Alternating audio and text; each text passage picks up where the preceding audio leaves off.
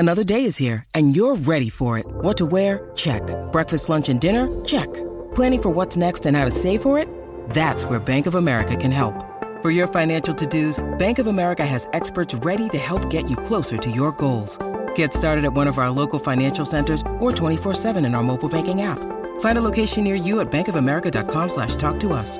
What would you like the power to do? Mobile banking requires downloading the app and is only available for select devices. Message and data rates may apply. Bank of America N.A., member FDIC.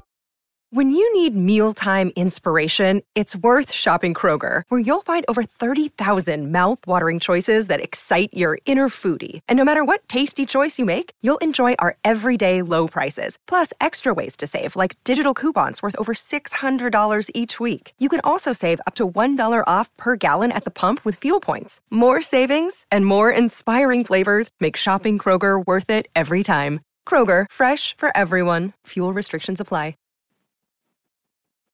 All right, so when I throw out that we're doing this podcast, I tell people, hey, throw some questions our way. At Matt_Bove, at Sal Sports on Twitter. We got some really good questions. And Matt, wouldn't you know, some of these questions go right into the offense and really kind of give us a great segue into what we want to talk about next. We have to talk about the offense a little bit. You touched on some of it a little while ago. So let's get to Scott's question first. Scott says, is the Khalil Shakir hype real? Well, Scott, I don't know how hype you're hearing, like how hypey you're hearing, but I will tell you, I think Khalil Shakir is going to be a player. I love what I've seen from Khalil Shakir so far. There's no doubt about that. I love the fact that he's caught balls at like all levels, all parts of the field. His hands are very good. Matt, I don't know if he'll ever put up like monster numbers. I just think he's gonna be a really solid player in this league for a long time. But I do think that starts this year and he'll be a contributor on this offense. I do too. And I think the big thing that you said was like, where is the level of hype? Like, that's where I'm at. Like, Khalil Shakir in the first couple of days has shown me that he can play and that he can make plays when called upon. But I'm also not ready to say like, ooh, Khalil Shakir might be a sneaky fantasy play because he's going to be on the field a ton or anything like that. I think Khalil Shakir has the ability to do a little bit of everything. I think he's got a lot of tools in the toolbox. I think that's somebody that this team needed, especially because of the age of some of the other players that are in the room. So I like Khalil Shakir. He's had an opportunity to make plays because both Jamison Crowder and Jake Kumerow have missed time. He seems to have taken advantage of those extra reps, but 3 days into training camp, no pads on yet. We'll pump the brakes on the hype train at least a little bit. Still super early, says Joe, but who do you guys project to start at slot wide receiver? Now, look, Jamison Crowder's there, but he hasn't been playing. He's missed a couple of days. He's got to get off the bike, get on the field. There's a big competition there. Tavon Austin is there, obviously. He's a guy that has juice. We had another person ask about Tavon Austin. That was Dave. So we got a Joe and a Dave both asking about receivers and Tavon Austin and guys like that. Matt, I think this is maybe the one of the toughest position groups that Brandon Beane and his staff are going to have to decide on when it's all said and done. Oh, absolutely. And I think that just kind of speaks to like the depth of the roster as a whole. We were talking about it so many times leading up to this. Like, if you're a draft pick, you're not a lock to make the team anymore. I mean, if you're an early draft pick, you are. From top to bottom, the 53 is going to be really, really tight. So I think they're going to have some tough decisions to make. And it is early, so I don't exactly know how it's going to play out. But as we get the pads on and as we start to see some more live 11 on 11, we should start to get some hints. Ryan asks, does David Quessenberry pose any threat to Ryan Bates at guard? I saw he filled in at guard. And yes, he did. And the reason is Roger Saffold is out with the ribs injury, that's plural, from his minor car accident. Luckily, I would say it's minor in that sense, that it could have been worse. So we're thankful it's not. But Saffold's not out there yet. He's on the NFI list, not football injury list. Quessenberry can be a guy who can play both spots. We have seen him play at guard. But threatening Ryan Bates, I wouldn't say that. I think they really like Ryan Bates for his role. I agree. I think that right now, because we have not seen the healthy starting five yet, we see Deion Dawkins, Roger Saffold, Mitch Morse, Ryan Bates, and then Spencer Brown. I think Quessenberry provides them some versatility both inside and outside and kind of could be their next man up if somebody, got hurt. Sal, you made this point earlier. He could be their new Ryan Bates, basically, who was what they used him for last year. So I don't think that he has kind of like beat out Bates or won a starting job. I don't think that that's fair.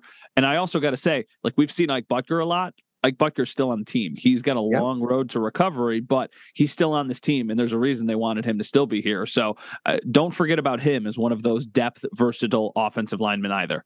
I do like this other question. It goes back to the defense. It's from Ryan again. Is Cam Lewis carving out a roster spot? I really think Cam Lewis has looked really good. Matt, I'll say this. I think if Cam Lewis was in any other organization, there's almost no question. He's on the team. Let's remember, this guy actually won the starting job from Taron Johnson before the Bills played Kansas City in that rescheduled game during the COVID year with no fans. He goes on the field in the second series. I think he broke his forearm. I think that was the injury. He got hurt. Taron goes back in, never relinquishes the job, and since has signed a contract extension, and he's terrific. We know that. But Cam Lewis can play, man, and I've been super impressed by him over the first few days of camp. You wonder if Cam Lewis never gets hurt, if Taron doesn't win that job back, what happens in the Ravens game, that pick six against Lamar, one of the greatest plays in Buffalo Bills history, like, the iconic moment from that playoff run. Does it happen? Who knows?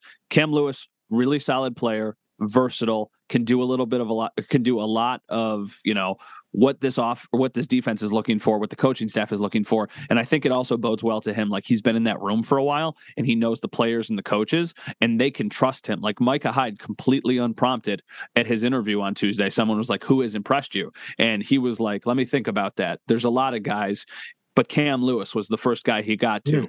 Now, hey, it's Sal Capaccio from It's Always Game Day in Buffalo. It's not just a podcast, it's the 25th hour of your day. Your weekly source for all things Buffalo Bills. Right on time, your time. In the car, navigate the streets with NFL wisdom in your ear. We accompany every errand you need to run. Washing the windows or vacuuming the carpets? Don't just clean, conquer. Podcasts make you more productive because we fit perfectly into your schedule. Follow It's Always Game Day in Buffalo in the Odyssey app or wherever you get your podcasts. Part of that is because he wants to look after his dude in his position room. And he's like, I'm going to give love to one of my guys.